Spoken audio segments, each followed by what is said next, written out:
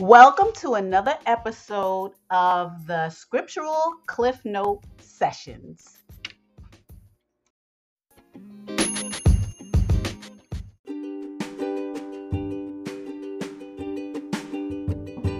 Hi, the Scriptural Cliff Note Sessions are available on the following platforms: Anchor, Spotify, and Apple iTunes. Follow us by hitting the follow button and subscribe so that you can hear all this important information that pertains to life and the future. Thanks.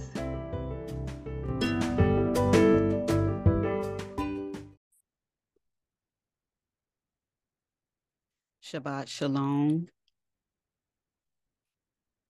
Welcome and welcome back.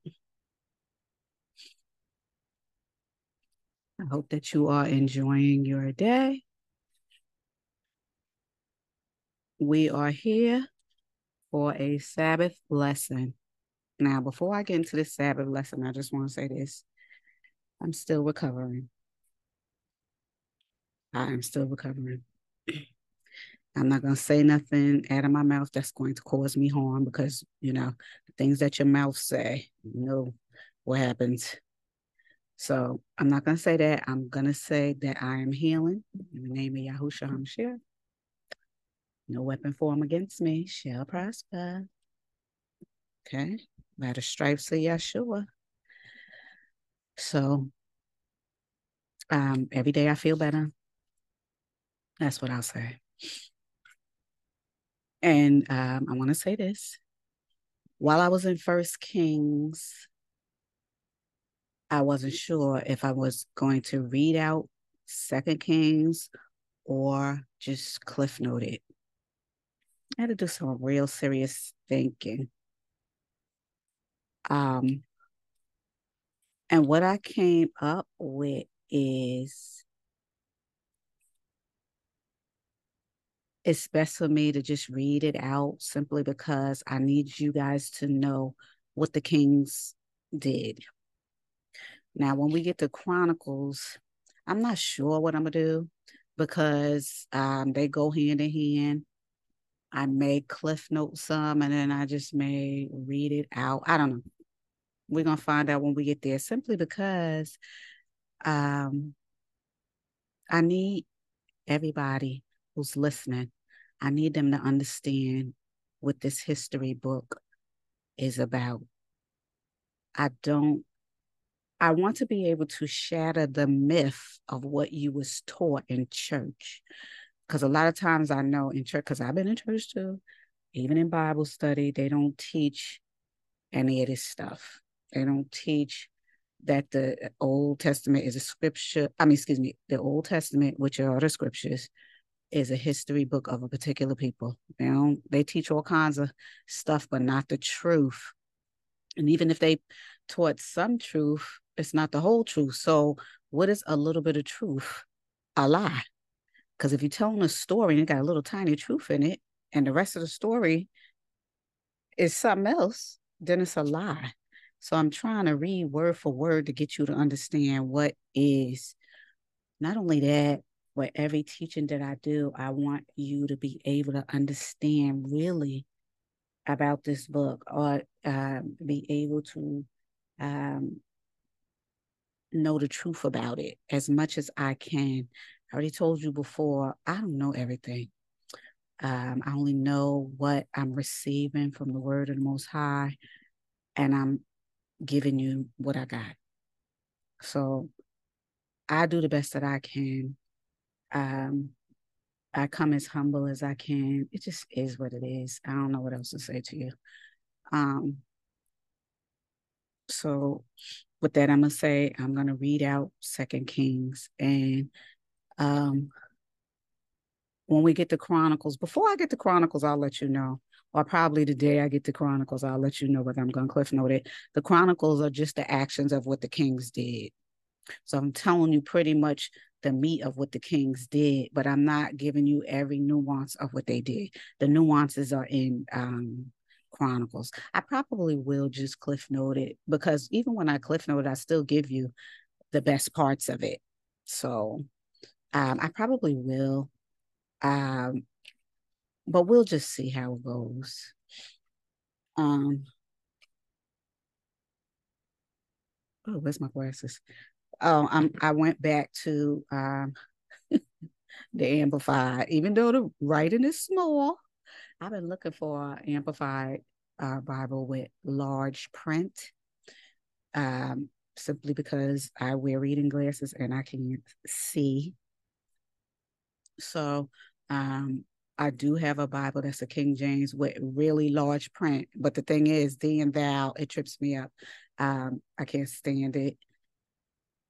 So I rather do and struggle with the small print that is the amplified than the King James with the big writing. Even the Cephas, I could do the Cephas too, but that also has small writing, and there's still thee and thou. The problem is, it's always going to be a problem because this thee and thou, all this old English is confusing. That's number one. And then still, the Cephas is even written in old English, but it gives you more of the original names and places. That's why. That's why that's good. That's why it's good to have an Amplify and a King James and a Cephas if you can, because this way you'll be able to get what is said, because words are switched. The Cephas, the original Cephas, were not written in English, so who knows what they put in it? Who knows? So that's why it's good to have different books so that you can compare and contrast. With that being said, I'm just gonna move on because I feel like I'm getting too chatty. Um, I'm not going to discuss last week's lessons if you need last week's lesson, because I feel like I'm just repeating the lessons from last week. So I'm trying not to do that anymore. I'm just going to move forward. And then, once I'm reading it, if I need to refresh your mind about something, then I will. But I'm just going to move forward. Uh, we are in Second Kings, and hold on. There's 8 outlines in it. So we're going to be 8 weeks in Second Kings. And just like always, when I start a new book, I upload a book that is being read by somebody just straight through. Um, I read it because I need to tell you the commentary and some history in the background. So that's what I want you to know, because there's a lot of people that go to church and certain things are said in church, especially about Ahab and Isabel, what they call Jezebel. There wasn't no J's 500 plus years ago, but they'll say stuff about, oh, you're a Jezebel and this and that. I just need you to understand exactly what Jezebel did, even though her name is Isabel. Um, the first thing people say is that she was a harlot and all that. I'm not saying she's not, but I would say more manipulative and more of a Bonnie to the Clyde that is Ahab. So they was both bad. They just complemented each other in being wicked to the larger part of the children of Israel. Remember, this part of the kingdom has split. There's 10.5 tribes, that is Israel, that are at Samaria, the place. And then there's 1.5 tribes, which is Yehuda and a part of Benjamin, where Yehuda is. So this is going to be an interchange like we did last week. Well, it's going to be an interchange. Jehoshaphat is the king of the 1.5 tribes. And Ahab is the king of the 10.5 tribes. So I want you to know that, and I need you to understand that, because when they start saying different words, a lot of times when they say Samaria, and they say, what did they say? I forgot these different lands. They'll say different lands, but it's just lands that they're living in. Remember, they seized a lot of property early on, but now they're fighting for the property to keep it because these other nations are fighting them for it, simply because of insubordination. The Most High said, if you listen to me, you're going to have peace. Okay. Remember, I did repentance brings peace. The lesson that I did on Wednesday, you understand the Most High said, I need you to repent, mean change your mind and choose me so that I could give you peace. And peace means peace with your enemies, peace among the nation within itself, peace in the land, peace with everything. That's what it means. But what are the kings doing? They ain't doing it what the Most High said. They not listening to his law, statute, precepts, and commands, so they don't have peace in any way. This is why these other heathen nations is fighting both kingdoms. That's supposed to be one. As you know, they both split. Like I said, who on earth splits a kingdom up? That's supposed to be all one nation. You see the stuff that the children of Israel are doing? And you don't think that the Most High is so exhausted by the nonsense of it all? That's why he said he's going to weed out the rebels. Anyway, let us move forward. Now, let me give you the highlights of what's going on. We are on 1 Kings chapter 1. And I'm sorry, I'm saying 1 Kings. Sorry, 2 Kings. Sorry. 2 Kings 1 and 1. Moab rebels 2 through 4. Azakiah ascending to Baal-zebub, half his judgment by Elijah. 5 through 12, Elijah twice brings fire from heaven upon them whom Isaiah sent to apprehend him. I don't know what I called him in verses 2 to 4, but is Isaiah. Sorry. 13 through 16, he pities the third captain and encourages by an angel, tells the king of his death. 17 and 18, Jehoram succeeds Isaiah. Am I pronouncing that correctly? Ahaziah. Ahaziah. It's Ahaziah. I'm sorry.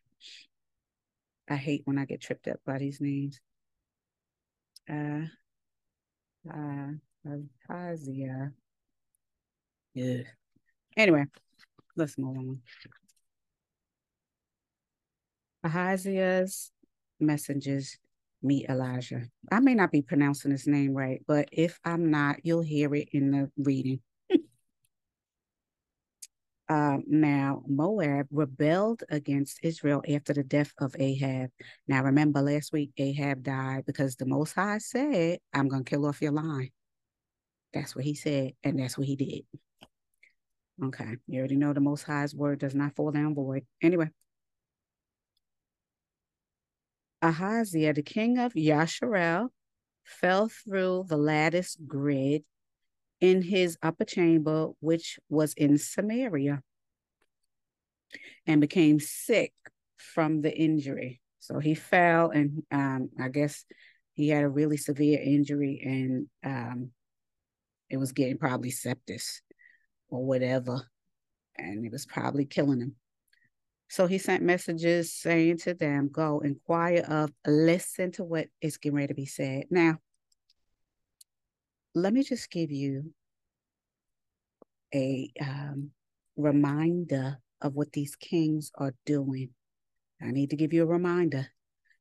A part of the insubordination, which means I'm ignoring what the laws are. Insubordination is not listening and just doing whatever you want to. That's when I keep saying insubordination. That means not listening, not adhering to what the laws are. The Most High wants everybody to abide by the law, statutes, precepts, and commands. When you don't do that, you are transgressing, because turning away from a law means doing what you want to do. And what is the wages of sin? Because transgression of the law is sin. So what is the wages? What you going to be paid in? Death. So we see that the kings was paid in death. Not all of them, but we know that all the kings sin. But because A lot of them, like Asa, David, Solomon, abide by the laws for the most part. Not 100%. The Most High was able to gauge whether he's going to bless them or not. I already told you about the laws. The laws did not make anybody perfect, but it is a gauge for the Most High to punish you while you're here and still forgive you, or wipe you out and you ain't going to the next life. That's what it's about. So we see that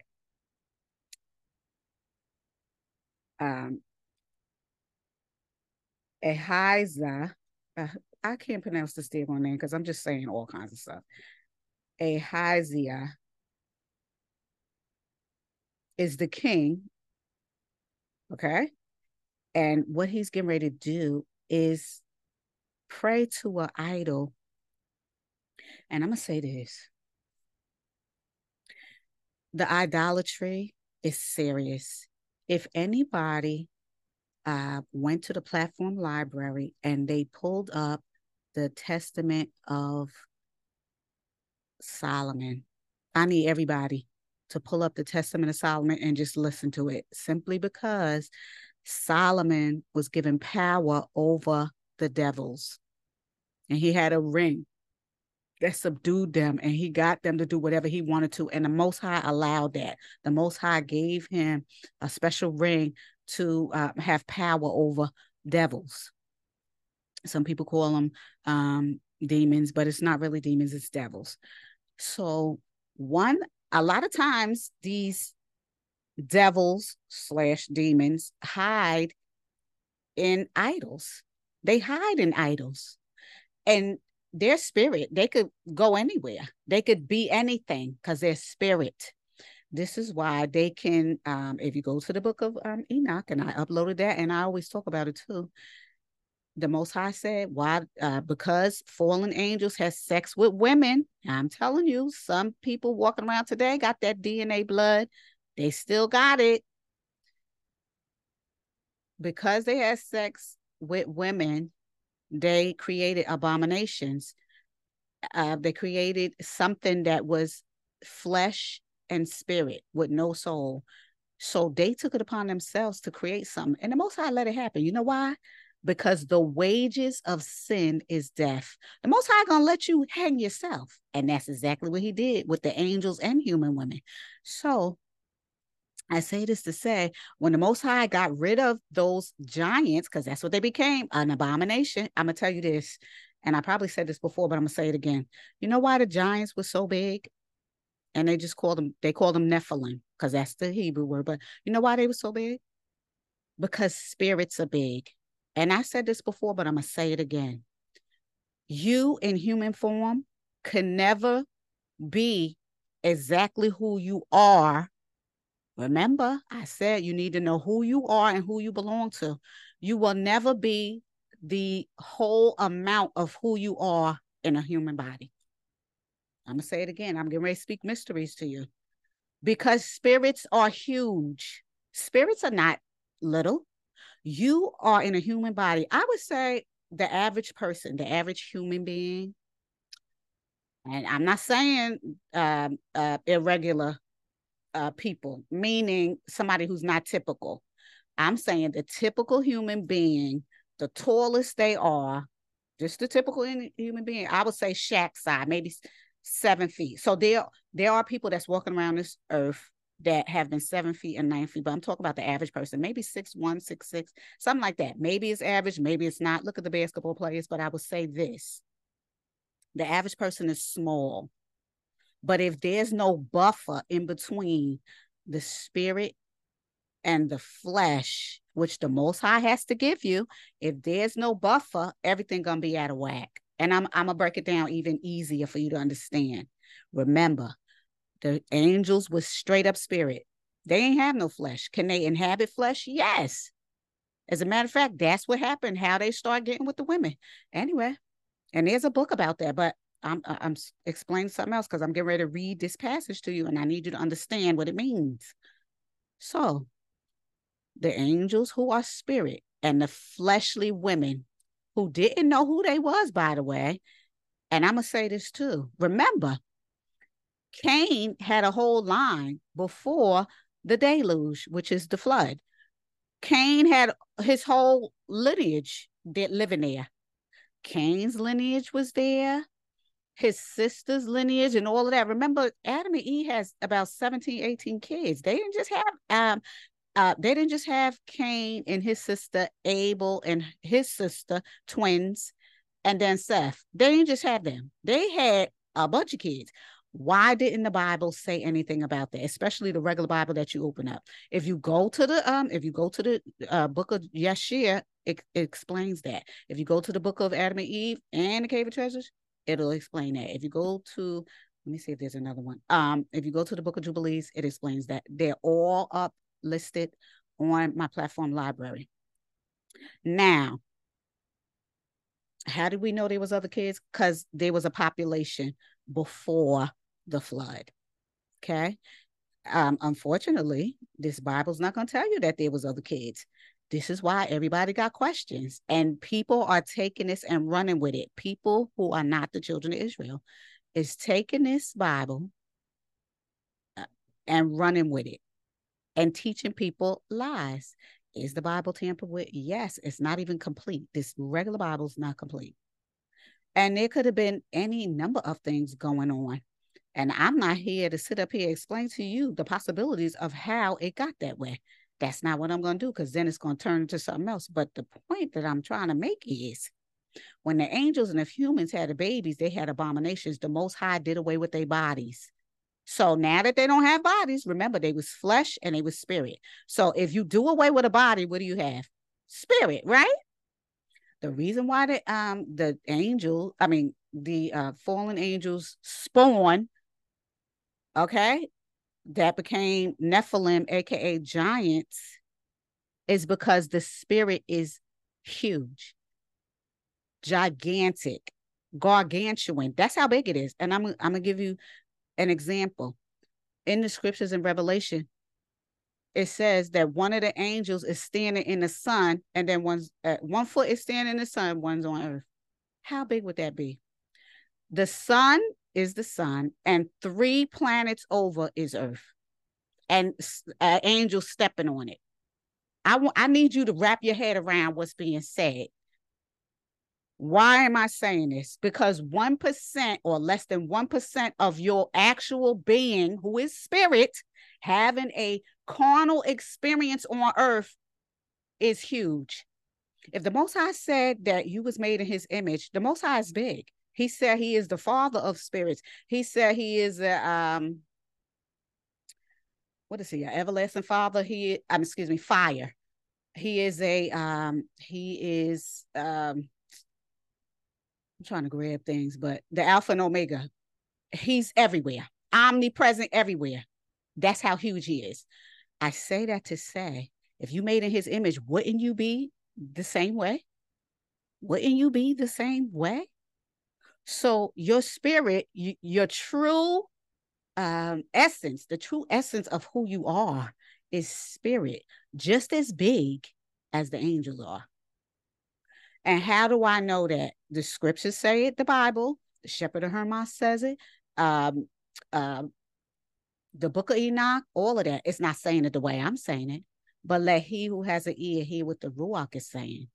Once you understand and you follow the word of the Most High and you in the will of the Most High, you're going to get all kinds of blessings. You're going to get all kinds of knowledge.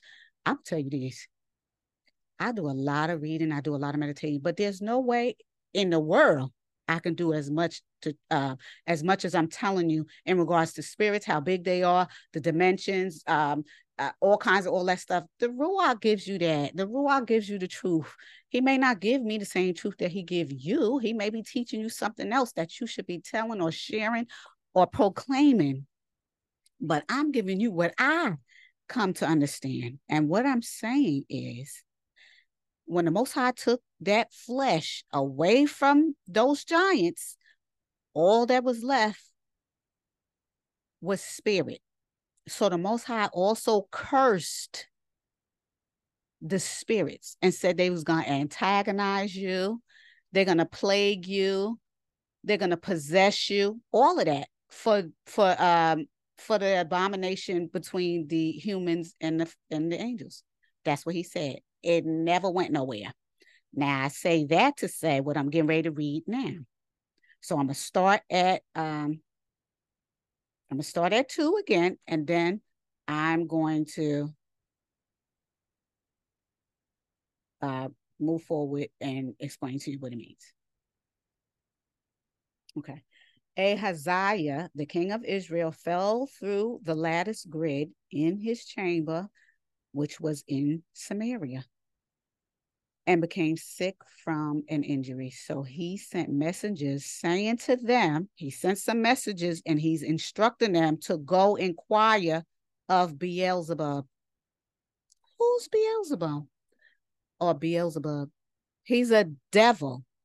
That's what he is. Beelzebub's a devil, but they made an idol of him and they worshiping this idol, and Beelzebub is in the idol. Now I'm going to say this. Beelzebub is a spirit. It's a huge fallen angel. That's what it is. It's a huge fallen angel that inhabits an idol, and it is manipulating humans.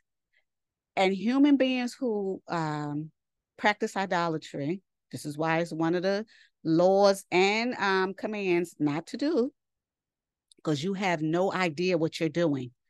Just like Adam gave his power away to the ultimate fallen angel. When he gave his power away to the ultimate fallen angel, what happened?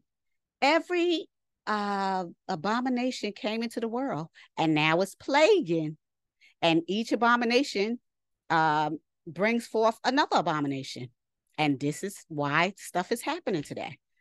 It's important to understand that these devils never went anywhere, even to today.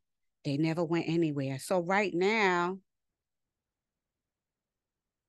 Ahaziah is telling his servants to go and pray to this thing so that he could be well. Now, I don't know, and I got to look because I can't remember whether I uploaded the apocalypse of what is it? I gotta think of it now. Hold on. The apocalypse of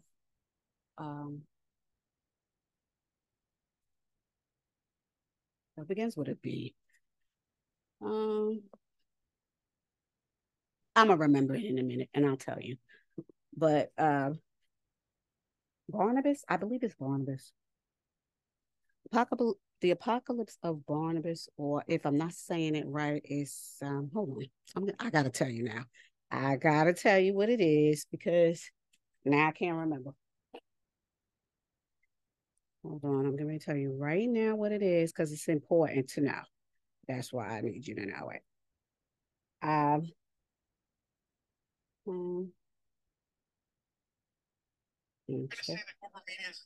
Checking my iPod, and I'm going to tell you what it was.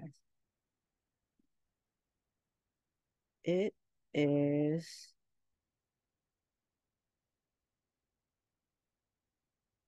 the Apocalypse of Bartholomew. I think I uploaded it, but if I didn't, I probably will at some point. I like to explain exactly what the book's about instead of just you listening to it, because if you did, you don't know what you're listening to. You may catch some things, but I need you to know some background about it. I may even upload some, because there's some people that's reading it that gives you the background before they read it. It's just good to know and understand what you're listening to without just listening to stuff, because then you're gonna have questions. You don't know what's coming from where, what the point is. But the book of excuse me. Excuse me. Oh.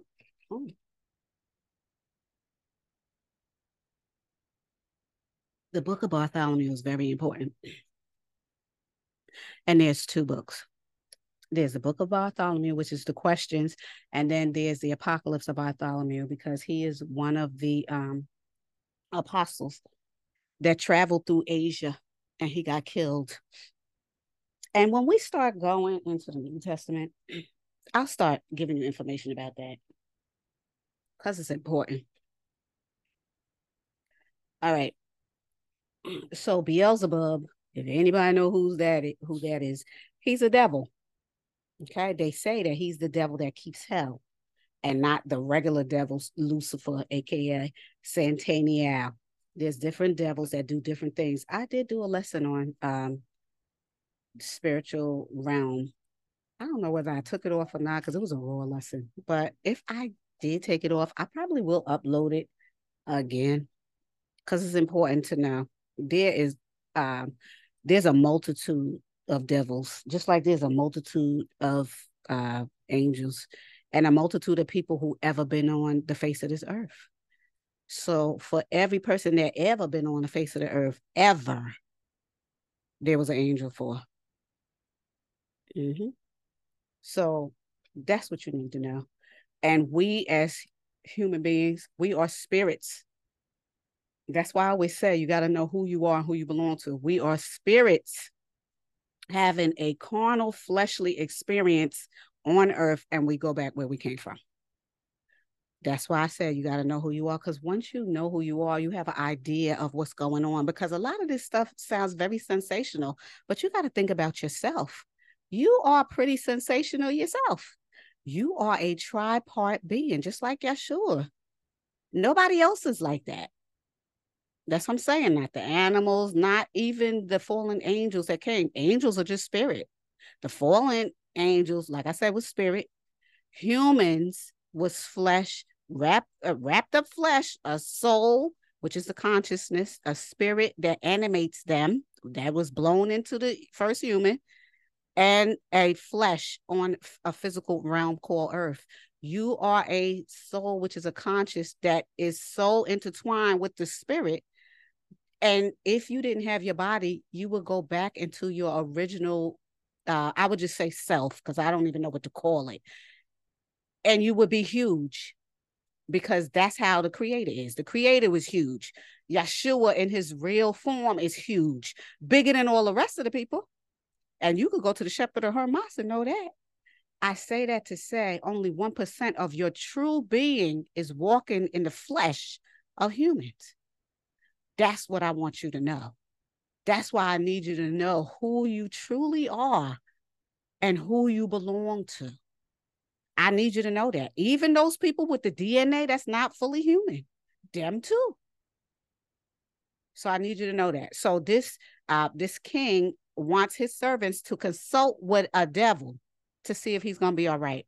Now, in the book of the Apocalypse of Bartholomew, the Bartholomew is casting out the devils in the idols.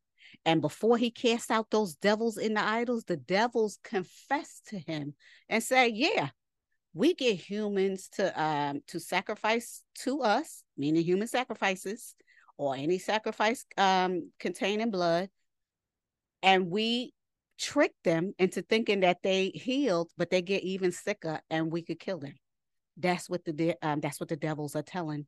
They confess into Bartholomew. Uh-huh. I say that to say this king is consulting with the devils that can really harm him. And that's what I need you to know. Now I'm gonna move forward. So I'm gonna say he sent his messages saying to them, go and inquire of Beelzebub, the god of Ekron. Now, let me see where Ekron is. I don't even know where Ekron is. I guess I will say Ekron is one of the 5 major Philistine cities located in the north. Now, you already know that the Philistines are the direct descendants from the fallen angels, the Philistines. Remember, David and Goliath. David was the king, but before he was the king, he was like what did they call him? He was under the wing of Shaul, but he's the one who struck down the giant that was Goliath. So they went and consult with a heathen idol to see if this king was going to be all right. So what did he do? What did he do to the Most High? He smacked the Most High in the face. The Most High gave him a blessing of being the king over Israel. And what does he do? Smack the Most High in the face and go to an idol and bow down to the idol. I'm gonna tell you the magnitude of this too. The Most High made everything that was made.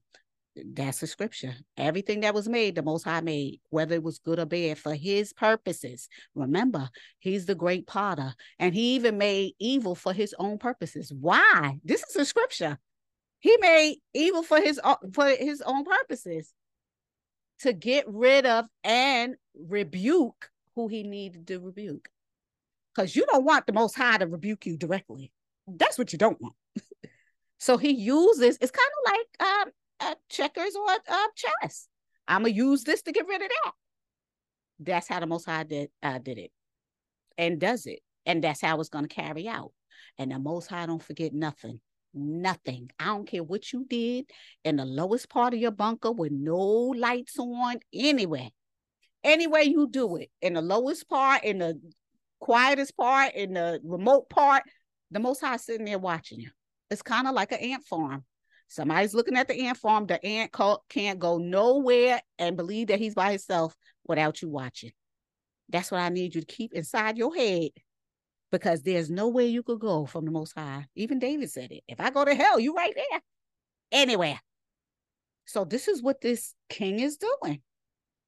And I'm going to tell you what's going on. So he said, go and inquire of Beelzebub, the devil that's in the idol, the god of Ekron, which is the Philistines, who are heathens, if I will recover from the sickness. So he's consulting. Instead of praying to the Most High, he's going to go to the devils. But the angel of the Most High said, I told you he's watching everything.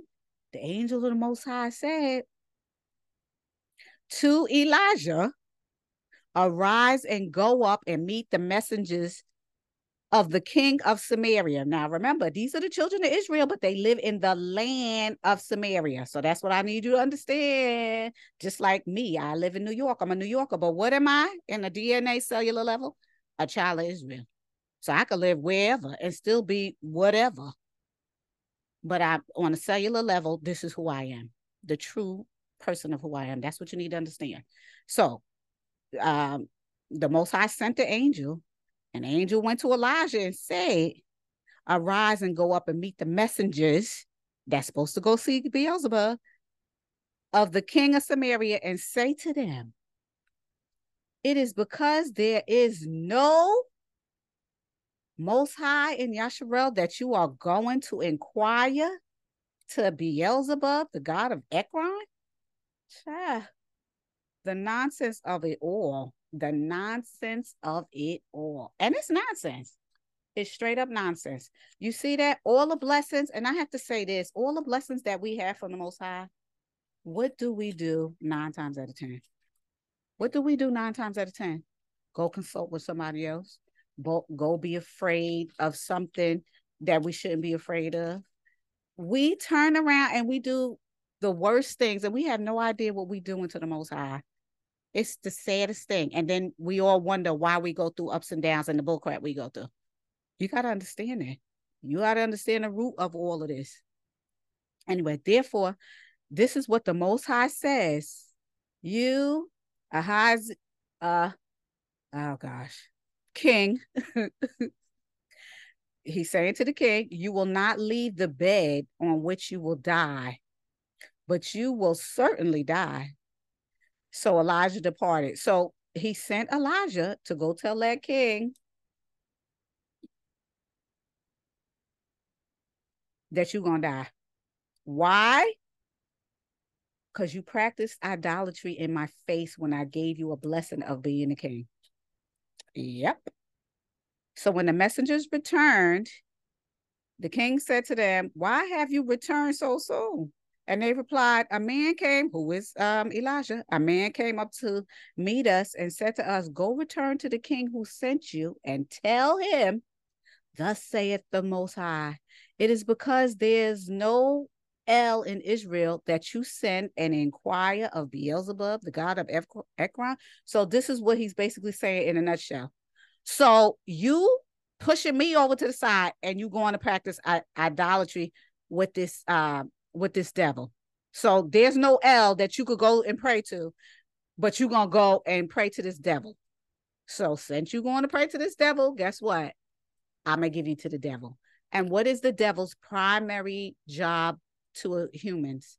To kill them, to damn their souls because they don't like you.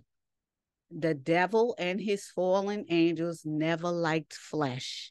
They never liked flesh. Understand that, know that. And they're going to do anything they need to take you down. Now, you might like whatever fleshly thing they told you to do for the moment, but are you really willing to give up your whole eternal soul for a moment of pleasure? You got to ask yourself that. So I'm going to keep going. So they said, the messengers came back and told the king what Elijah said. And then he said, therefore you will not leave the bed on which you lie, and you're going to certainly die. The king asked them, what was the appearance of the man who came up to meet you? And they answered him, he was a hairy man. Oh my. With a wide leather band bound around his loins.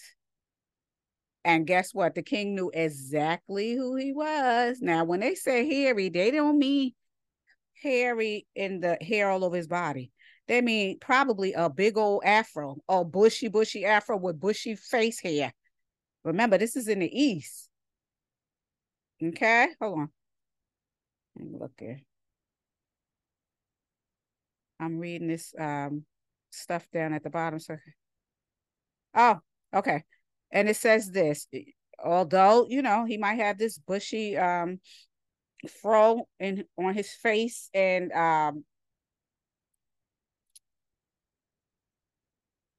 he might have the bushy fro on his face, and he might have a beard and mustache. This is what it says too.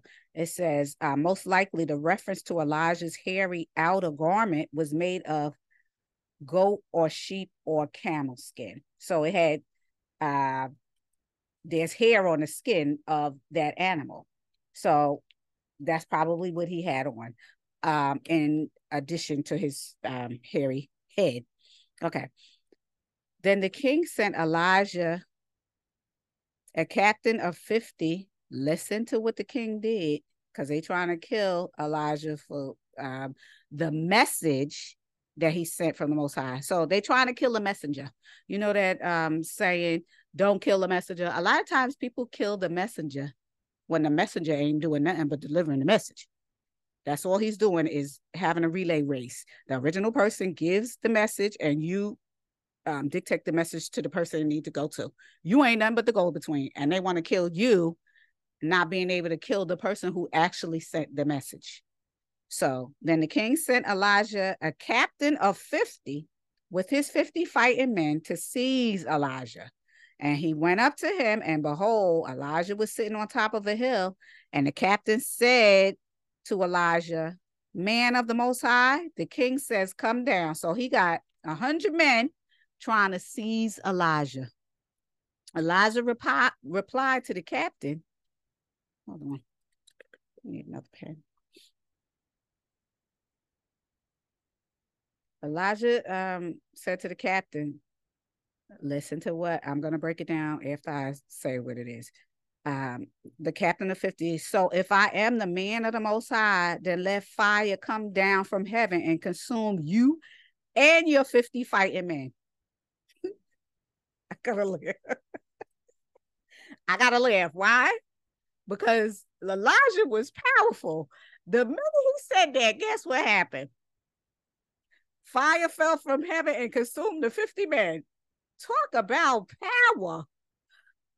The Most High, I'm going to tell you, you walking in the ways of the Most High, hunty bunty, you're going to have power and authority. And that's exactly what Elijah had. Elijah was doing something. So what did Elijah do when he was living? He brought somebody back from the dead. He made the rain stop for 3 years. He challenged those people who was idolatrous in front of the whole congregation. And the Most High manifested a miracle in front of everybody, okay, to get them to turn from their wicked ways. And now he's calling fire down to consume these fighting men that's trying to get him. Tell me that's not power. Tell me that's not power. Okay? And remember, Elijah never died. And we didn't get to that yet, but I'm just telling you. Okay, so the king again sent another 50 men with the captain. And these people was trying to get him. They said again, man of the Most High, thus said the king, come down quickly. You know that ain't gonna happen. Elijah answered again and said, if I am the man of the Most High, let fire come down from the heavens and consume all y'all. And what? The fire came down again and consumed all them the men that came for him. So the king again sent a captain of the third part of 50. And the third captain went up and bowed down. This time he bowed down. Now this captain here said, oh no, I'm not gonna fall for that. I'm not gonna fall for the okie doke. Oh no, I'm coming with the most respect. I'm coming with respect. Okay? I'm going to come down with respect because I know this man is the Most High's prophet. Oh, no. I am not coming down there to fight with this man that's consuming people with fire. He calling fire down. See, people, they wasn't, I'm going to tell you how, it's so much stuff to say. I'm going to tell you how audacious people could be. In the book of Revelation, it says when the Most High finally comes down here the last time to tear people up, the last nation that he saved for last that he gonna tear up. Because notice that every nation that ever did evil, something happened to them. But notice there's some nations that nothing never happened to them. What do you think the Most High gonna do to them? When you sin, the payment for your sin is always gonna be death. Not unless you following certain laws, statutes, precepts, and commands, and the Most High is gauging you. That's how important that is. I'm gonna say this. After those two regiments went up there to think that they could seize Elijah, the man of the Most High, the major prophet, the one who was doing all kinds of miracles, somebody with a humble heart finally came and said, I do not want to fall to the same fate. So this is what he said. The third captain of 50 went up and bowed down his knees before Elijah and begged him for compassion and said to him, see, somebody got some sense. Oh, yeah, honey, because in the last days, these heathens, even though they know they're going to be consumed by the Most High, who is Yeshua in the flesh, they ain't going to be killed by him. They still going to move forward and believe the devil. And they're going to get exactly what they deserve. Oh, yes, honey. Those people that think they bigger than the Most High, keep on going because you're going to set yourself up for death. Mm-hmm. Yep. And it's only going to be your own fault. It ain't going to be the Most High's fault because the Most High already sent his word, what you're supposed to do. And that's for everybody. Because he was, when he came down here the first time, he was the light to the Gentiles. And he sent his people down here to direct you. Is anybody listening? No. So back to what I was going to say. Oh, man of the Most High, please let my life and the lives of your servants, those 50 men, he's asking Elijah, humbly be precious in your sight. Behold, fire came down from heaven and consumed the first two captains. This captain knows of 50 in their 50s. But now let my life be precious in your sight. He's begging Elijah humbly. And an angel of the Most High said to Elijah, go down with him and don't be afraid of him. Because he showed you some respect. Remember, the Most High got this on lock.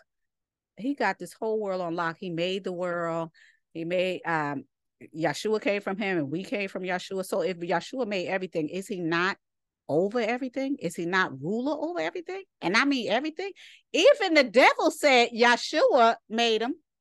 Even the devil said it. And that's in the book of Bartholomew. Even the devil said it. So if the Most High is the end all and be all, the Alpha and Omega, the Father of lights, the Father of spirits, and ever consuming fire, if he's all that, who is going to bypass him? Who is going to take his children? Who is going to be him? Nobody. That's what you got to keep in the forefront of your mind, on the side of your mind, at the end of your mind. Let it consume your mind. Let it consume your thoughts. That's what. Because if that is in the forefront of your mind, nothing else could get in there that will say anything in an opposite direction of what is said here.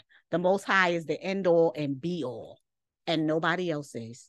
I don't care what it looks like. I don't care how it presents itself. I don't care how you feel when you see it. The Most High is the end all and be all. Okay? The Alpha and the Omega. He gonna get the last laugh. He was here first, and he gonna be here before you leave and after you leave. Always. So that's what we need to remember. So now the angel's telling Elijah, go down with him and don't be afraid. So Elijah stood up and went down to the king, and Elijah said to the king, I ain't saying the king's name. Thus saith the Most High, since you have sent messages to inquire about Beelzebub, the god of Ekron, it is because there is no El. I already told you. You going to somebody else because you don't believe and trust the word of the Most High when he's the one who put you in power? That's a slap in the face. That is a slap in the face. Therefore, you will not leave that bed in which you lie, and you're going to die. And that's exactly what he said. That's the word. That's the messenger. Elijah is the messenger of the word of the Most High. And he said, you ain't going to move the bed. You ain't going to move from the bed. And the minute the Most High said that, he ain't going to be able to move from the bed. Because what the Most High says is,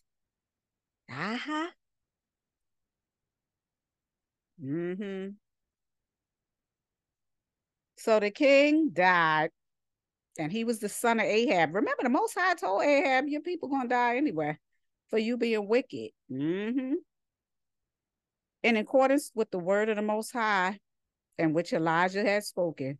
And because he had no son, Jehoram, his younger brother, became the king of Israel, the northern kingdom, because you already know the southern kingdom is Yehuda. Jehoshaphat is the king of that. In the place, in the second year of Joram, the son of Jehoshaphat, oh, there it is,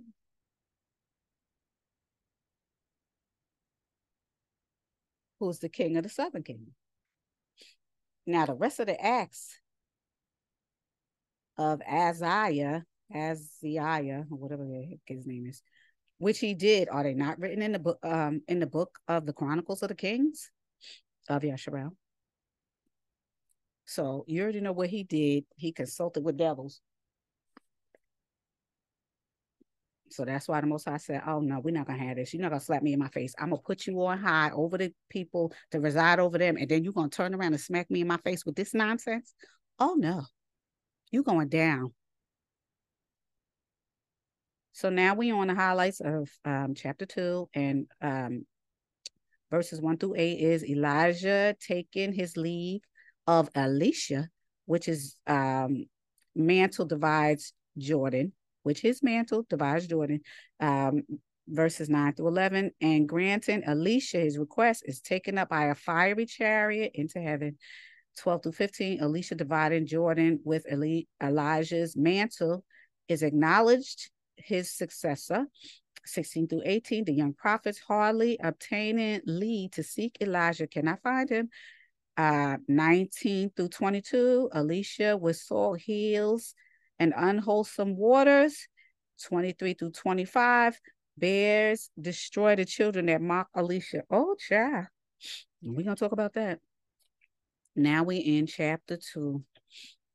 Now, Elijah is taken up to heaven. Now we're gonna talk about this. I don't want to talk a lot about it, but I'm gonna talk about it.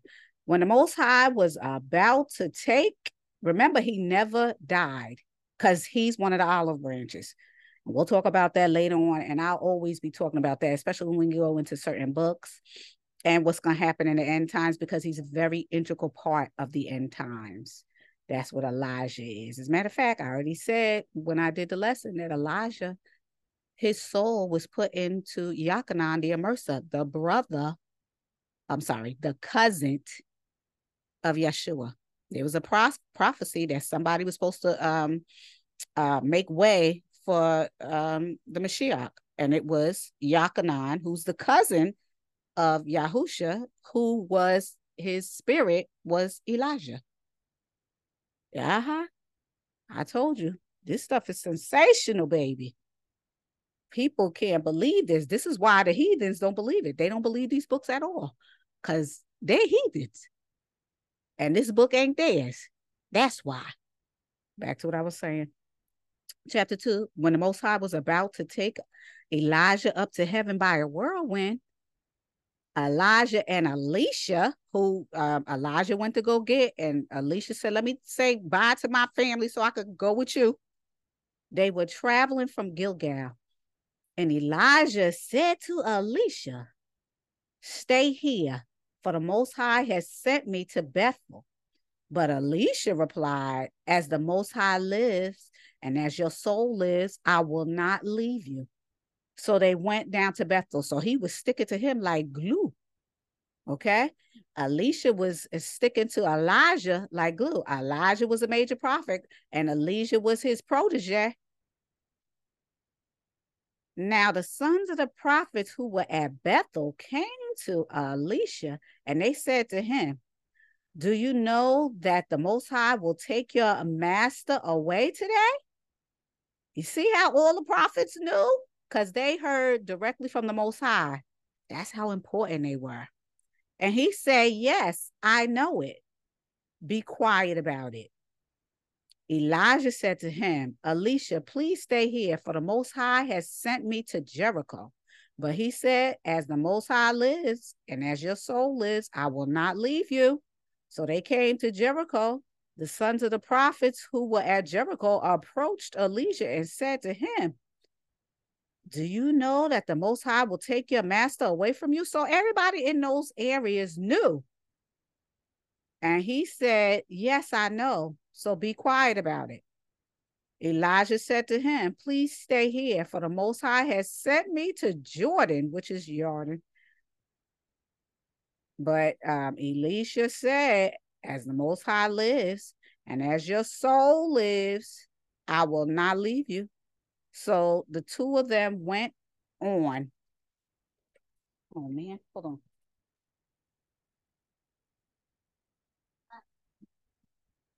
Crap, my pen fell.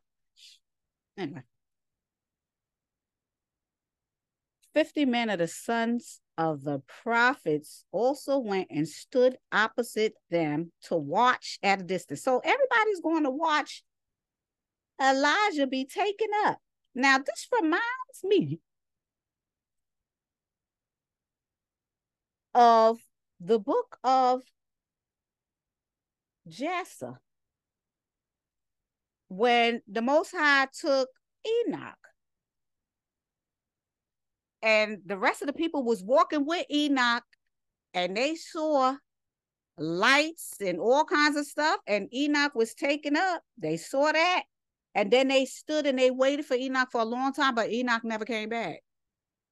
And there was snow and wind and all that stuff when Enoch was taken up, just like Elijah was. That's in the book of Jasher. It ain't in this Bible that the whole world is looking at and holding on to. Y'all need to understand, the book of Jasher was mentioned several times in the Old Testament. So it does have validity. I already told you these scriptures, all of these sephers, and I mean all of them because there's 66 books in this one book that's called the Bible. And there was supposed to be hundreds of books. And we understand that and know that from the other books that I uploaded, that the Most High is telling prophets to write 70, 80, 90, 100 books. So where is it that there's only 66 books? Who are you going to believe, the Most High or the devils that's teaching you? Let the Most High be the truth, and every man who's listened to devils be a liar. Back to what I was saying. And Elijah took his mantle, which is his coat, and rolled it up and struck the waters, and they divided. Wow. How many times did waters be divided by the hands of the children of Israel that the Most High did? Several times. Not just one, not just that Exodus. These prophets struck them waters several times and divided them. This is like a everyday occurrence. Yeshua did it in the book of Yeshua, excuse me. He did it when they was crossing the Jordan or the Jordan. Elijah did it. Moses did it. Who else did it? I can't think off the top of my head, but it was done very frequently. They did it. Again, Elijah took his mantle, which is his coat, and rolled it up and struck the waters, and they were divided this way and that, so that the two of them, Elisha and Elijah, could cross over on dry ground. Ooh. And then they had crossed over. Elijah said to Elisha, ask what you shall. Listen, I need you to listen to this. I need you to listen to the magnitude of this. I need you to listen to this. I'm going to need you to listen. Hold on. Hold on a second.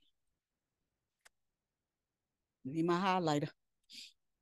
Because I'm reading straight out the book. I need to highlight that. So we know that Elisha and Elijah is traveling, and everybody knows, all the prophets know, that Elijah is going to be taken up. Everybody knows that. All the prophets know that. And as you notice, Elisha was like, well, don't tell nobody. Now, why was that? Number one, people wouldn't believe. And number two, they might get angry and be like, why is he going when I should go?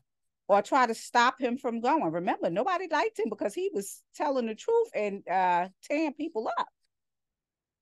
So Elijah said to Elisha, ask what you shall do. Ask what I shall do before I am taken from you. Meaning, ask me whatever you want from me, because I'm getting ready to leave and go with the Most High. What do you want? That's what he said. And Elisha said, please let a double portion of your spirit be on me. Is that what? Okay.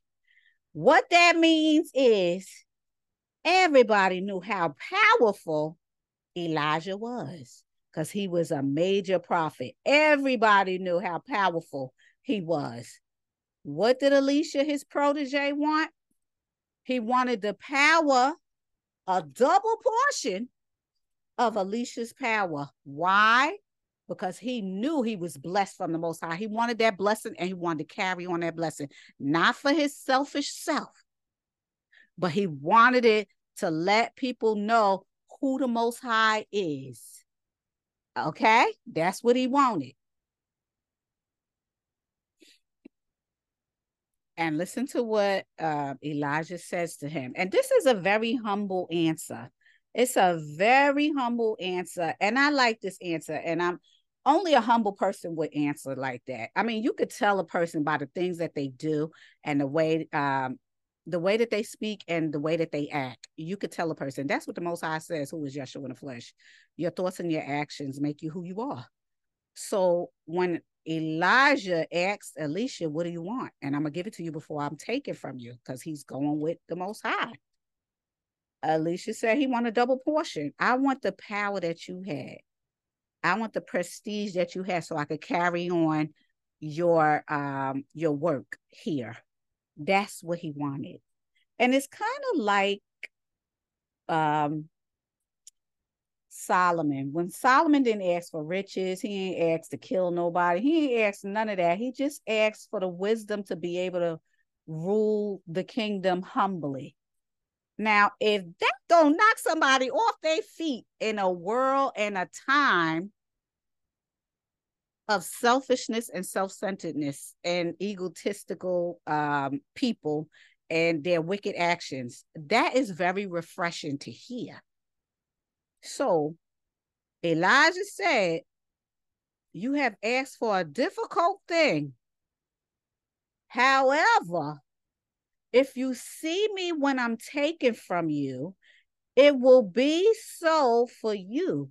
But if not, it shall not be so. And I'm going to tell you what that means. It means that if the Most High allows you to see this miracle of me going up with him, then that means the Most High is granting you your request. But if you can't see me going up with the Most High by the angels coming to get me, you can't have what you ask. Is that not powerful? Because Elijah know he can't give that. He don't have the power to give that. But he's asking the Most High through his words, if you can give this to Elisha, please give it to him. Not saying it to the Most High, but the way that he worded this to Elisha, that's giving the Most High the cue. I love that. As they continued along and talked, behold, a chariot of fire with horses of fire appeared suddenly and separated the two men, Elisha and Elijah. And then Elijah went up in a whirlwind. It's the same exact thing that happened with Enoch. The same exact thing happened with Enoch. I'm going to tell you this.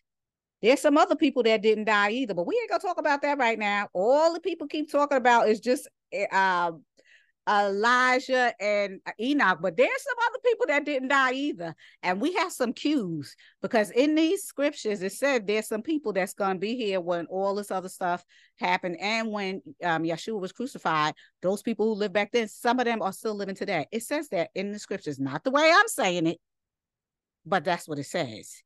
So we know that, and we know by the scriptures in the book of in this book called the Bible, the 66 books, and in the book of Jasher, it discusses another person that never died. Uh-huh. They said he ain't had no beginning or no end. Now, who are we talking about? Melchizedek. That's what we talk about. Melchizedek didn't die either. Uh-huh. And we're going to do a lesson on Melchizedek, and I'm going to prove to you that he didn't die. Elijah saw it and cried out, my father, the chariot of Yasharel and its horsemen. And he no longer saw Elijah. Then he took hold of his own clothes and tore them in two in grief.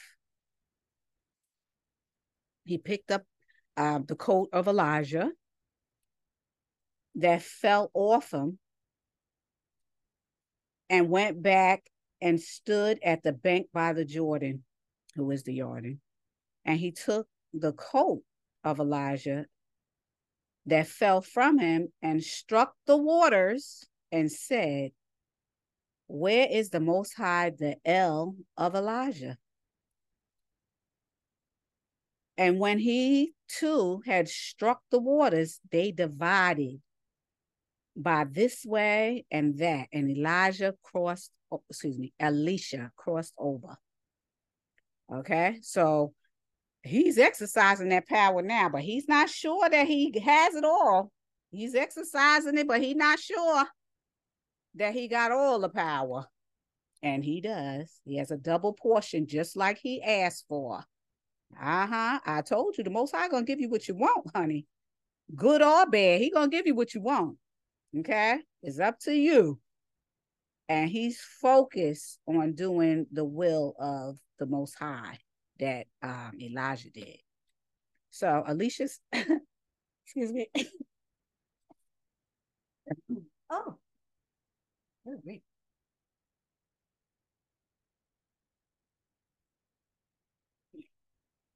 Mm.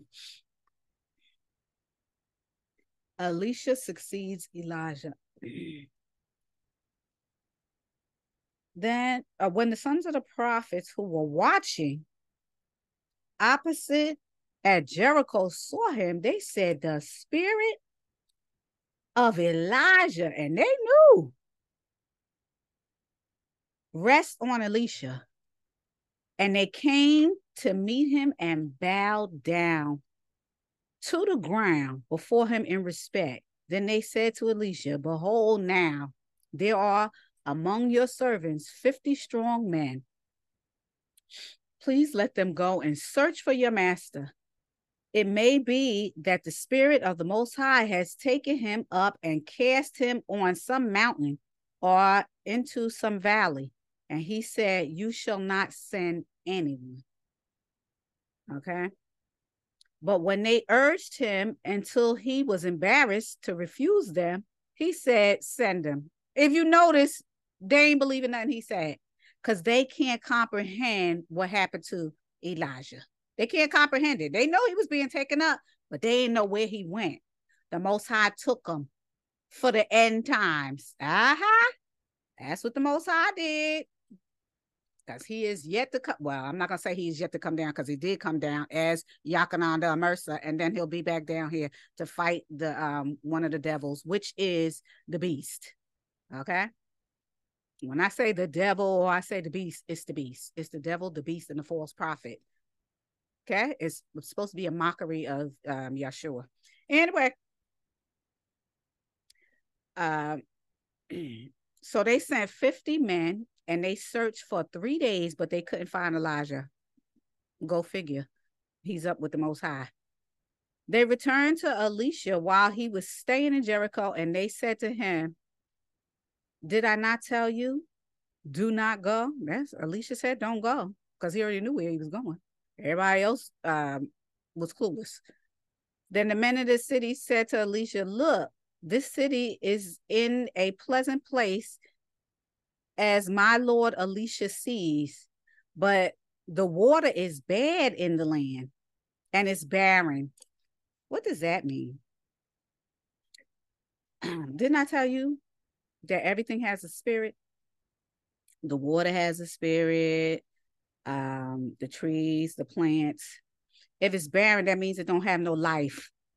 Um, Go to or look at, say, like when it rains and then there's big pools of water that sit there.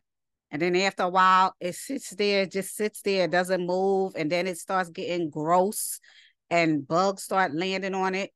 That's what that is. That's lifeless water, because even though it came as rain, it's not moving. There's no spirit in it. There's nothing in it. No life can sustain it. So bugs use it to hatch their bugs, and it just sits there. A lot of times, even if it's not fresh and it's real old, a lot of times even animals won't even drink it. So they're saying it's barren, but it's just lifeless. And the water's not good. It's not healthy for you either. So he said, "Bring me a new jar and put salt in it." This is what Elisha's saying, because he can ready to heal the waters. So they brought it to him. Then Elisha went to the spring of water and threw the salt in it and said, "Thus saith the Most High." Okay, "I, not the salt, have purified and healed these waters. There's no longer There shall no longer be death or barrenness because of it." So he healed the waters, what he said. "I'm healing these waters, not the salt, even though I'm putting the salt in it. I'm going to heal these waters." But what does the Most High, who is Yeshua in the flesh, say to the children of Israel? What did he say to them? He said they the salt of the earth, right? I did a lesson about the salt of the earth. Salt is powerful. And Elisha used it to heal the waters by the will and the power of the Most High. He used that salt to heal the waters. So the waters have been purified by that little cup of salt to this day, in accordance with the words spoken by Elisha. And Elisha went up from Jericho to Bethel on the way. Listen to this. And on the way, Some young boys they came out of the city and they mocked him. That means they was making fun of the major prophet. Now, I'm going to tell you how disrespectful that is. Kids are not supposed to be disrespectful to grown-ups. That's a part of the laws. Okay? Spare the rod and spoil the child. You're supposed to discipline the children. Even the Most High said, I discipline my children. Sorry, I hit the thing to the ground. Even the Most High said, I discipline my children. And if I don't, you're a bastard. So these children need to be disciplined, honey. So that's exactly what Alicia going to do. So like I said, Alicia went up from Jericho to Bethel, and on the way, young boys came out of the city and mocked him and said to him, go up, you bald head. Go up, you bald head. Yeah, they was trying to disrespect him. You don't disrespect your elders. This is an old law. You don't disrespect your elders. You don't do that. But what do we see today? What do we see today? These young people who don't know they behind from a hole in the wall is disrespecting their elders who only look out for them, by the way. Only protect them. Only pray for them, because a lot of older people do pray for you. A lot of times these kids ain't here. The only reason why they're here is because somebody prayed for them. But anyway, they was calling him bald head and mocking him and doing all this to a major prophet, the disrespect of it all. And when Alicia turned around and looked at them, he cursed them in the name of the Most High. And what did I say? Can nobody do you better than the Most High? Nobody. Oh, no. Nobody can tighten you up better than the Most High. Oh, yeah, he going to get you straight. He going to get you where you need to be. That's what the Most High is going to do. And this is exactly what happened. This is one of those examples. So Alicia turned around and looked at them, and he cursed them children in the name of the Most High. Then two female bears came out of the woods and tore 42 boys to pieces. They came up and they started tearing all those 42 kids to pieces. Elijah went from where he was to Mount Carmel. And from there, he returned to Samaria. If you notice these names of these places, a lot of these names from the places in the Bible are names of different places and provinces and states and cities and other municipalities in the United States and abroad. Where they get these names from? Now I'm on chapter 3. And 2 Kings chapter 3, 1 through 3 is Jehoram's reign. 4 through 5 is Mesha's rebels. 6 through 20, Jehoram and Jehoshaphat and the king of Edom being distressed for want of water, and Elisha obtains water and promises of victory. Verses 21 through 25, the Moabites, deceived by the color of the water, coming to spoil or overcome. Verses 26 and 27, the king of Moab falling in his attempt to break through to the king of Edom, sacrifices his son and raises the siege. Listen to the nonsense of these kings. It's just nonsense. The nonsense of it all. So let me just get myself together here. I got a small little desk that I'm reading from. It is so small. Every time I move something falls. But I can't get a bigger desk simply because my office is tight. So these are the things I got to work with to bring you these lessons, people. I'm telling you, I do a lot. And all you got to do is listen, like, and share. That's all you got to do. Okay? And learn and walk with the Most High. That's it. Okay? All right. Jehoram meets Moab rebellion. Okay. Jehoram, the son of Ahab, became king over Israel in Samaria, in the place of Samaria. I need people to know that, because when the Most High says Samaria, he's talking about the place where his children are. So they are the children on the DNA level, I already told you, but they live in Samaria. That's the 10 and a half tribes. Understand that, know that. And you need to understand that, because the Most High is just going to be saying stuff and people get kind of confused because, they travel from places and they do certain things, and people could get confused. Okay? So I just want you to know that. It's still the children of Israel living there. All right. So I'm going to say it again. The king came over to it. Let me say it again. Jehoram, the son of Ahab, became king over Israel in Samaria in the 18th year of Jehoshaphat, the king of Judah, who reigned 12 years. Excuse me. And he did evil in the sight of the Most High, naturally, because these kings be acting just like the heathens. He did evil in the sight of the Most High, but not like his father and his mother.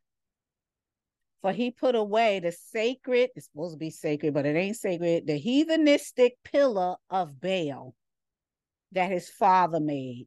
Nevertheless, he continued in idolatrous behavior, okay, who made Israel sin. He did not depart from them. Mesha, the king of Moab, or Mesha, I'm going to say Mesha, but it's Mesha. The king of Moab was a sheep breeder, and he used to pay an annual tribute to the king of Israel, 100,000 lambs and 100,000 rams. But when Ahab died, the king of Moab rebelled against the king of Israel, who is Jehoram now. So the king, who is Jehoram, left Samaria at that time and assembled all the fighting men of Israel. You see how he used the men of Israel to do what he wanted to do, and he's a sinning heathen.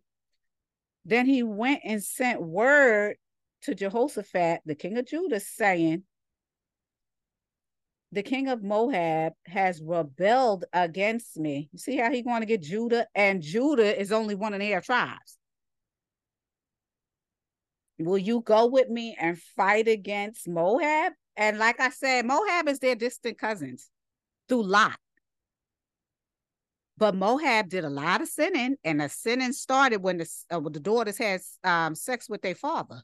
That's where it started. Anyway, and Jehoshaphat replied, I will go. I am as you are, my people as your people, my horses as your horses. The bad thing is with that, even though they're your brethren, they the ones who's sinning. Why are you jumping and being mingled with that? Even though that's your brethren, I understand. But are you going to jump on the side of wrong? Even if it is your brethren, you got to rebuke people. You got to admonish them. That's what the Most High says. You admonish the ones that you love and respect. You don't, the worst thing somebody could do to you is leave you at your own devices. Bury a hole for yourself. Get in it and put some dirt over yourself and let nature take its course. So Jehoram said, which way shall we go up? Jehoshaphat answered, the way through the wilderness of Edom. Now, who's Edom? Edom is they distant cousins too. I told you, everybody's related. But some human beings that look like human beings on a DNA cellular level ain't really 100% human beings. I told you that. Anyway, they may look like me and you, but they ain't. So the king of Yasharel went up, who is Joram, to the king with the king of Judah, and they went to Edom. Edom is their distant cousins. They made a circuit of 7 days journey, but there was no water to feed the army or the cattle that followed them. Why did they have cattle? Anyway, then the Most High, I already know why, so they could eat and whatever else. I get it. Then the king of Yasharel said, we are doomed, for the Most High has called these three kings to be handed over to Moab. And Jehoshaphat said, there is no prophet of the Most High here from whom we may inquire of the Most High. Isn't that important? So Jehoshaphat knows that you have to consult With a prophet who speaks directly to the Most High, at least Jehoshaphat has enough sense to know that. Uh-huh. He has enough sense to know that. One of the servants of the king of Yasharel answered, Elisha, the son of Shaphat, is here, who used to pour water over Elijah's hands. You see, the Most High places people where they need to be, at the time they need to be, at the year they need to be, at the decade they need to be, at the millennial age they need to be. The Most High is the master of creation. When you need to be there, how you need to be there, how you got there, how you got to leave. The Most High, powerful, wonderful, great, gracious, merciful, all of that. So Jehoshaphat said, the word of the Most High is with him. So the king of Israel and Jehoshaphat, the king of Edom, and Jehoshaphat and the king of Edom went down to Elijah. Now Elijah said to the king of Israel, what business do you have with me? Go to the prophets of your wicked father Ahab and to the prophets of your pagan heathen mother Isabel. Ooh. But the king of Yasharel said to him, no, for the Most High has called these three kings together to be handed over to Moab. I'm going to tell you this. You see how when people, let me tell you something, when people are idolatrous, they know who the Most High is. They just choose to rebel against him. You see how this king chose to rebel against the Most High. He chose to do it, knowing full well that the Most High could heal all of this water, put everybody to bow down at the king's feet, all of that, and they still did it. And this is what I'm trying to tell you. In the last days, there's going to be heathen nations that know they ain't going to be able to beat Yeshua, yet they will still have the audacity to gird up their loins and get in their tanks and shoot their missiles, knowing they're going well, they ain't going to win. Yeah, this is how the devil is. This is what I call dumb criminals. The devil tells these criminals, even though it never works out for them, oh yeah, there's people that did it in the past, but you're going to be different. You're going to win. And it never happens. So this king, what's his name? Wait a minute. Jehoram, this king, who's ahead of the 10 and a half tribes, he's a dumb criminal. I got to call him that because he really believes that the Most High going to do something for him. And he turned and smacked the Most High in the face. Okay, keep dreaming, sir. Elisha said, as the Most High of heaven's armies live, before whom I stand, there will not, to whom I, wait. Elisha said, as the Most High hosts, his heaven's army lives, before whom I stand, were it not that I have guard for Jehoshaphat, the king of Yehuda, I will not look at nor see you, king of Israel. I don't know why I can't get it out of my mouth. I don't know why. It's stuck. I don't know why I can't get it out of my mouth.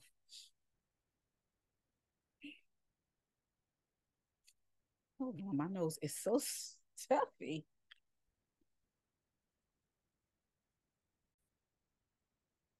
Ooh, I'm sorry. I'm going nuts.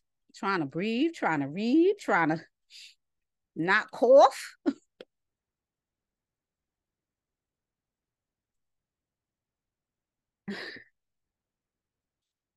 Oh boy.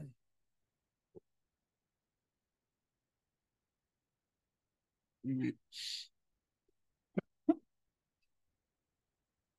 Mm. All right, 15. But now bring me a musician.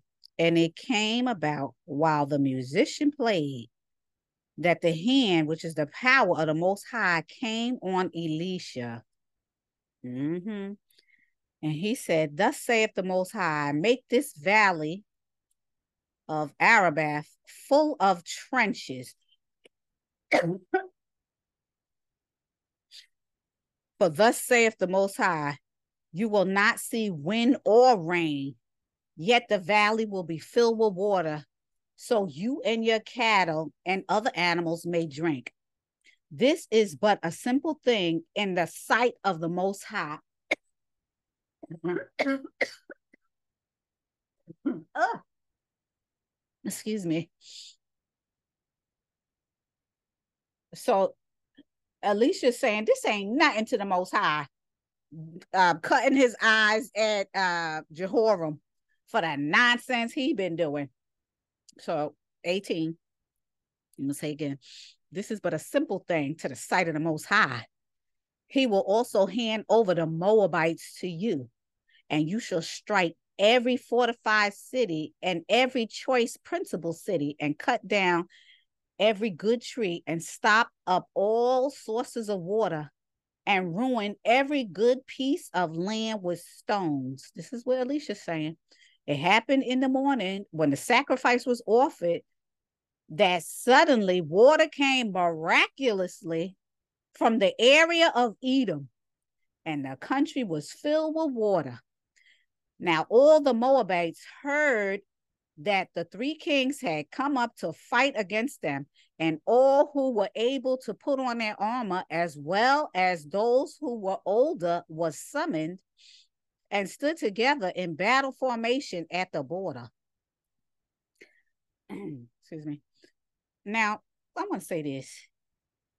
Moab and not Moab, Edom and the two kings of Yasharel went to fight Moab. They all they all related. The difference is many of them went the way of evil. So the Most High cut them off. That's why. That's why you must change your ways. Okay? Repent. You have to while we still in the time of repentance. And don't go back that way. Because the wages of sin is death. I'm going to keep going. When they got up early the next morning, the sun shone on the water, and the Moabites saw the water across from them as red as blood. And they said, "This is blood." And they started yelling it because it's an explanation point. Clearly, the kings have fought together. And this is their assumption. This is what the Most High do to you. Rattle up your brain. They said, "This is blood." Clearly, the kings have fought together and have killed one another. Now then, Moab to the spoil and the plunder of the dead soldiers. But when they came to the camp of Yasharel, rose up and struck the Moabites. So they fled before them, and they went forward into the land, killing the Moabites as they went. They destroyed the walls of the cities, and each man threw a stone on every piece of good land, covering it with stones. And they stopped up all the springs of water, and cut down all the good trees until they left nothing in Kir Hareseth, Moab's capital city, but it's stones. So they put stones everywhere. They couldn't do nothing about it. Then the stone slingers surrounded the city and destroyed it.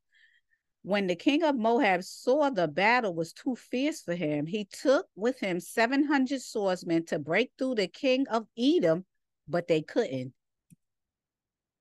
Then the king of Moab took his eldest son. Listen, the king of Moab. First, I want to say this. Before I read it, I'm going to say this. I just said the king of Israel, who is Jehoram. Okay. That's not his real name because you know no J's. But Jehoram is the king of Israel after Ahab. Okay. Jehoshaphat is the king of Judah. Israel is the 10 and a half tribes. Judah is the 1.5 tribes. We're supposed to be one big mass, but they divided. And Edom, which is the twin brother of Israel. All three of those kings went to fight against Moab, Abraham's son, Abraham's nephew Lot's people. The difference between the two kingdoms of Israel, Judah and Israel, and Edom, they all cousins and sisters and brothers, brethren, is Esau, who is Edom, went his own way and started sinning. So you know what Edom is going to get. So at this time, Edom teamed up with the two tribes of Israel, Judah and Israel, and they're going to fight Moab. Why is the Most High going to give them Moab? Because Moab sinned from the beginning. Edom did too. But when Edom does right, when the kings of Edom do right and the people of Edom do right, then the Most High is gracious and merciful. That's why you have to turn from your wicked ways, every individual, because we don't know. I already told you, the wheat and the chaff grow together. Who's the wheat and the chaff? The children of Israel, automatically the wheat. I don't care what they did. They the wheat. Okay? They the original branches. Gentiles is the chaff. And how they will become the second flock, you will become a part of the wheat, but you're not the wheat. You are a part of the wheat. You're not the wheat. Gentiles are wild cards. A Gentile can become a heathen at any time. Your thoughts and your actions is what does it. Okay? Your thoughts and your actions and how you work your faith. That's what I'm saying to you. So, Moab was sinning. They turned from the Most High and did what they wanted to do. So they right now are heathens and they the chaff. Edom at this moment is teaming up with the wheat, even though he could have been wheat, but his forefather turned around and became chaff. But the Most High is gracious and merciful. So if you do what you're supposed to do and turn from your wicked ways, the Most High is going to help you. Everybody, because the Most High don't have no favorites. Although the children of Israel is his lot. He chose the children of Israel before the foundation of the world. So it is what it is. Even though the Most High don't have no favorites, the children are his lot. They was made for him, period. Whether they want to be or not. This is why they're getting spanked. This is why the Most High is weeding out the rebels. This is why the Most High is allowing other nations to humiliate them in every way possible. But don't you think for a second that the Most High ain't going to get those heathen nations that did all the stuff to him. There's nations right now that never suffered nothing. There's nations right now that's so puffed up, they think nobody can destroy them. But guess what? The Most High gets the last laugh all the time. And that's what's happening here. So the king of Israel, who is Jehoram, the king of Yahudah, who is Jehoshaphat, and the king of Edom is ganging and fighting on Moab. Because Moab's heathens. And I'm getting ready to tell you exactly what Moab's getting ready to do. Now, the king of Moab took his eldest son, who was to reign in his place after he died, and offered him publicly as a burnt offering to Shemash on the city wall, horrifying everyone. I'm going to tell you what it means in a minute. And there was a great wrath against Israel, and Israel's allies, Yahudah and Edom, withdrew from the king of Joram and returned to their own land. So what did the king of Moab do? He killed his son and sacrificed him to a devil in front of everybody. And anybody who follows them, they just as wicked. I'm telling you, all these people are distant cousins and relatives. But what distinguishes them? Sin. That's what distinguishes them. If you believe for 1 minute, these people who go to church on Sunday, which is not the Sabbath, And they could, and they pastors, preachers, priests, whoever they call themselves, tell them you could sin Monday, Tuesday, Wednesday, Thursday, Friday, Saturday, and come in here on Sunday and say a couple of Hail Marys and go on about your business. Good luck to you, because the Most High got something for every last one of y'all. And just like it says in the book of Ezra, you think you on top of everything, but you gotta die. That's what the Most High said. And I don't know nobody who ever lived, ever, that could stop death that the Most High didn't allow. Because the Most High allowed Elijah to bring somebody back. And we already know that the Most High is Yeshua in the flesh. So he brought people back. And so did Peter. So if the Most High's hand wasn't in it, who's bringing somebody back from the dead? And I'm just going to say this too. There's some people right now, heathens, that's working on trying to resurrect the body from the dead. If you go on the news right now, they're reporting it. Who are the heathens? Oh, we know who the heathens are. Those are the ones that do whatever they want to, but their time is running out. We living in the hourglass, and the sands are flying out of the top of that sand glass into the bottom. Trust me. Everybody gonna get what's coming to them. The Most High is not forgetting nothing. Nothing. And the piece of resistance will be when he get all those heathens that destroyed his children in every way. Oh, yes, he will be getting that. So that's it for this lesson. I hope that you enjoy your Sabbath. I hope that you love on your family members. Do some meditation. Read the scriptures. Listen to this 2 or 3 times. Let it get down into your spirit. Turn from your wicked ways and get peace from the Most High. Thank you for listening, and thank you for being here. Thank you for supporting my platform and encouraging me to keep encouraging you. And I see that when I see the countries and the people who listen to me. I am very grateful, and I hope in the end that we all can see each other in the next life. Enjoy your day, and until next time.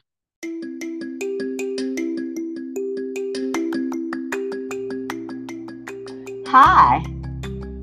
Trying to contact me regarding a question, comment, or concern? Well, you got 2 ways of doing so.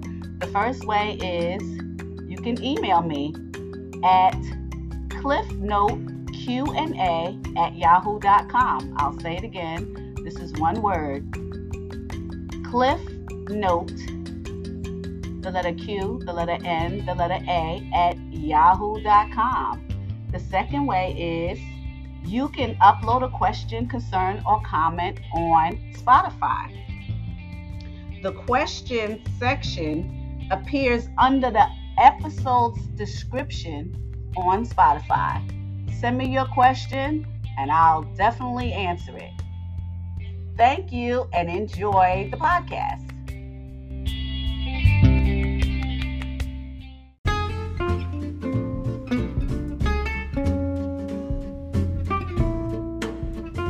It's good to hear the word of truth of the Most High. But you know what's better?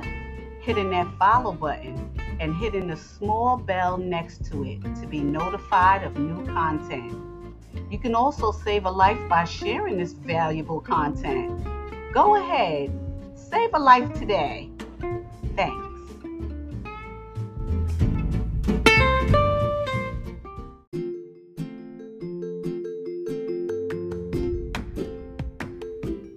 Hey, don't make me your guilty pleasure.